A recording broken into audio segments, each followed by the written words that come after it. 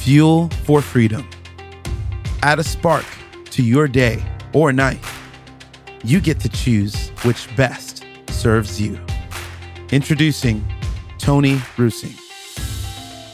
My name is Tony Russing, and it's a privilege to be with you today. We're going to talk about a subject that's on everybody's mind right now. Why? Because all of us feel just a little bit edgy, and we're edgy because of what's transpired over the last 4 or 5 months. And I have to tell you, it may continue for a while. We don't know. It could happen tomorrow that everything changes again. But we were surprised in the spring when all of this changed the way we do business, the way we interact with each other.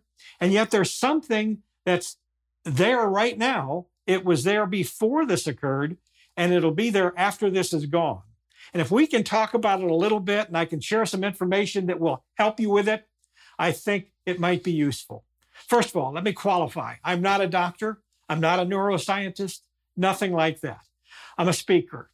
I'm a workshop leader, a facilitator. I'm an author. That's what I do. And now I'm doing it this way. And I want to share this information because I know how valuable it's been to me my entire life. And I believe it can be valuable to you. And the quicker you get this information, the faster I think you can make some tweaks and adjustments in how you do what you do. And it will make things better for you because it made it better for me. So here's the word. It is stress. Oh boy, do we feel that at times? And we say, boy, I'm stressed. Or, boy, I feel real stressed. I'm stressful. Yes, you are. And the reason I know that's true of every single person out there is you're alive. And because you're alive, you're in stress. Because stress is life. That's what it is. I've always worked. I love to work. I've been blessed my entire life to be employed. When I was a very young man, 11 years old, I said to my dad, I'd like an allowance. And he said, well, I'll allow you to get a job. That wasn't exactly what I thought he was going to say. I thought he'd give me a couple of bucks and everything would be fine, but it wasn't so. So I was able, even at 11, can't do that anymore today, but when I was 11, you could. I got a job as a grocery delivery boy. And that's what I did. I delivered groceries. And I did that until I was 17.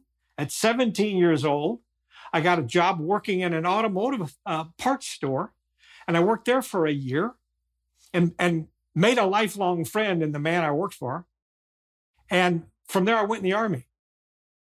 I got out of the Army and knew what I wanted to do. I wanted to be in business for myself. And so I got into business for myself. Here I am, 24, 25 years old. I've got 3 employees. I'm all excited and I'm doing business. And I was a hard charger. So guess what happened?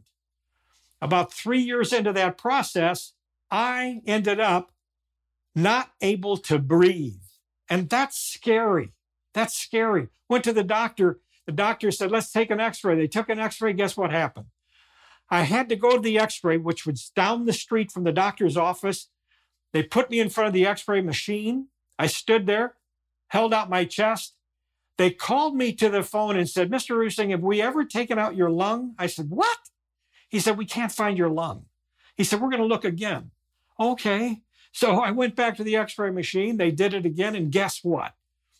We found your lung, Mr. Russing. That was the word that came from the doctor through the phone. He said, but you need to go to the hospital. You have a collapsed lung. We found it. It's laying in the cavity of your chest. That is a scary thing to tell anybody. So I show up at the hospital, and then Dr. Thor, I remember his name, the thunder god. Dr. Thor shows up and says that we're going to take you upstairs and we're going to put a tube in your chest. And what it will do is drain the fluid off of your lung and it will reinflate and you'll be fine. Great. Okay, that sounds fine to me. It was the most painful thing I'd ever had happen to me because they poise a tube right here and they hold it and they say, take a deep breath. I took a deep breath, didn't expect much. He said, let it out. And when I let it out, he stabbed me with this tube, hollow tube. And then all of that fluid came out of my lung gradually over 3 days, and I felt better and better and better, and walked out of there on the 4th day. I said to the doctor in the visit, the return to the doctor's office, I said, well, how did this happen? I mean, this should happen to an old guy. You know, I'm young. I don't get this. He said, you have had some stress in your life, and it's your body's response to that stress. Really? He said, yes. Your body will physically do something to you when you are stressed. And that physical something that it does is going to attack the weakest part of your body. And honestly, I was a smoker at the time. And because I was a smoker, I had a collapsed lung because my lungs were weak. I stopped smoking. That moment, never picked up another cigarette. And I'm the only one in my family who escaped all the health challenges that come with nicotine. It saved me. It saved my life. So I stand here today, and I want to tell you some things I've been doing since that day on a regular basis. And on a regular basis, because of a man named Hans Selye. Hans Selye is the world's foremost authority on stress. And he wrote a book called The Stress of Life. The Stress of Life. And he identified that your body is completely and always stressed if you're alive because you're breathing. And that breathing causes a tension in your body, and that's great that it does. But he also said that this stress comes in 2 types.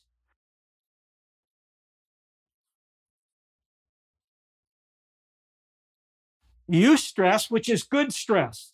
Eustress is having a baby. Eustress is buying a new car. Eustress is buying a new house or getting a new piece of furniture. He said,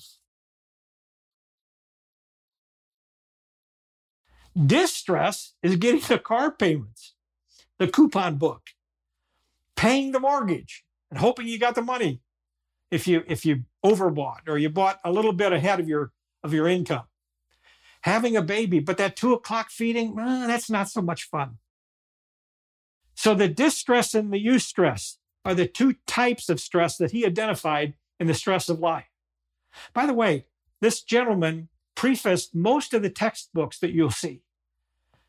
And he described how important it is for us to pay attention to this one little element in our life, how we manage the big challenges and the little challenges in our life. And if we do a better job of that, our life is fuller and our life has more meaning. And there are things that you can overcome because of the management of moments that help you deal with the stress that you're going to have and I'm going to continue to have as long as we live. So eustress is good stress.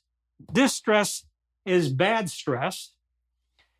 And how do we manage it? What do we do? I'm going to give you 3 things that you can do. 3 things. 1, 2, 3 things. 1, 2, 3 things that you can do to manage the stress in your life. And now this is going to be a little corny. You may sound like it's corny to you, but I've been doing it and it works for me. And the first one is to rub your forehead. You say, what? This causes friction on the frontal part of your head. And this is the frontal eminence of your brain here. And so by rubbing your forehead, what you're able to do is cause the blood to gorge your brain and give it oxygen. And this is something that's kind of interesting about the brain. 2/3 of every breath you take is used by the brain. And 1/3 of that breath is used by the rest of your body. So if you weigh 150 pounds, this 3-pound brain up here is using 2/3 of that breath you take, and the other third is operating the 147 pounds that's left. So when you make friction by rubbing your forehead and causing the blood to come up here, you're giving yourself an oxygen sandwich, is really what you're doing. The next thing you can do is take 3 fingers, and right here on your breastbone, right behind your breastbone is the thymus gland. It's right here. And you just pound on your chest, just like that. That's all you do. And what that does is it stimulates that gland, and it makes it much easier for your body to create the hormones and endorphins it needs to manage the stress in your life. And there's 2 kinds of hormone that's in there. There's some chemistry that goes on. I'm not going to go into it. I'm not a neuroscientist, don't claim to be, but I know this about it. The hypothalamus, which is right here on the side of your brain, the hypothalamus puts oxytocin into your body, and it's soothing and comforting. Just right there in that same area is a little something called the amygdala. And the amygdala puts cortisol in your body. So if you are walking down a path and you hear a rattlesnake and you're going to jump just like that, your body responds faster than your brain can think about it. And it dumps cortisol in your body just like that. Now, what we know about cortisol is that the shelf life of cortisol in your body is about 2-3 times as long as the oxytocin. So you want to get that chemistry working for you, and you get it working for you by taking deep breaths. So that's one of the things we're going to say here, deep breath. I'm going to just put DB, deep breath. That's one of the things you can do. Then you can rub forehead. We said that. And we said that that gives you an oxygen sandwich. And you can thump your thymus. Thump thymus. Now, don't go to your boss and say, can I talk to you a minute? Because your boss is going to know something's wrong if you're rubbing your forehead and you're thumping on your chest. But if you do that privately, if you rub your forehead before you have to make a talk, for an example, a lot of people get real anxious when they're supposed to stand in front of a group and make a presentation. I help people with that. It's one of the things I coach. And they say that that is one of the most stressful things that you can do. Death of a loved one. Those 2 back and forth are the 2 top stressors in your life. But you can manage that by rubbing your forehead and thumping on your chest. As simple as that may sound. I have hundreds of pictures that I have taken over the years and collected. Not pictures I personally have taken, but I've collected them from magazines and other pictures that people give me because they know I collect them, of people holding their forehead when they're under great stress. The reason they do that, it's an ancient way that people would deal with stress. They would sit around the campfire and they would rub their forehead before the hunt. Why? Because it would soothe them. And then when they were out hunting, there was no fierce scent on their body. When you perspire because you're frightened, that perspiration has a different odor than just normal sweat. And so when they rubbed their forehead, it would soothe their body. So when you rub your forehead, you thump your thymus, you take deep breaths. I'm going to give you a bonus here. I'm going to give you a 4th thing that you can do. And this may sound really corny to you, but it really works. I'm going to step over here for a minute and see if I can do this for you. When you're growing, and you're growing left, right, left, right, left, right, people do not grow up. They grow left, right, left, right, left, right. That's why your hair is longer on one side than it is on another. Usually your features are a little bit different on one side of your body than the other. It's because you grow left, right, left, right. That's what you do. So if you were to balance your body and create some more homeostasis in your body by helping the chemistry that's in your body, you would do a much better job of managing your stress.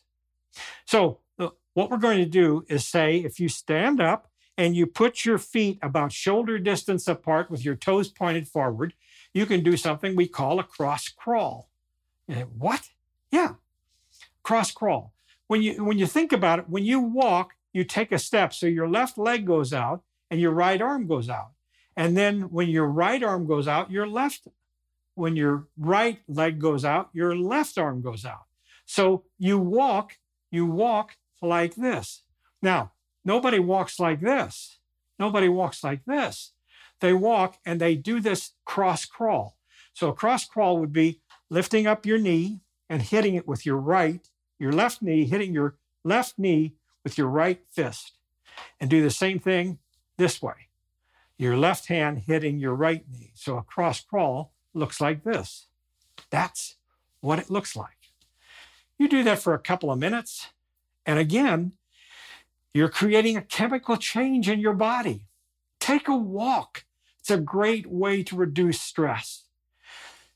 Take deep breaths.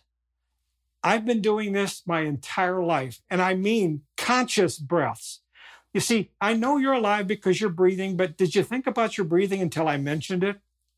Probably not, but that's one of the things that will help you. So deep breath, rub your forehead, thump your thymus, and then this last one, the one we just did, is cross crawl. Now, the other thing I would mention to you is it's better to pay attention to your body and do the healthy things for your body to manage stress as opposed to doing the unhealthy things that you could do.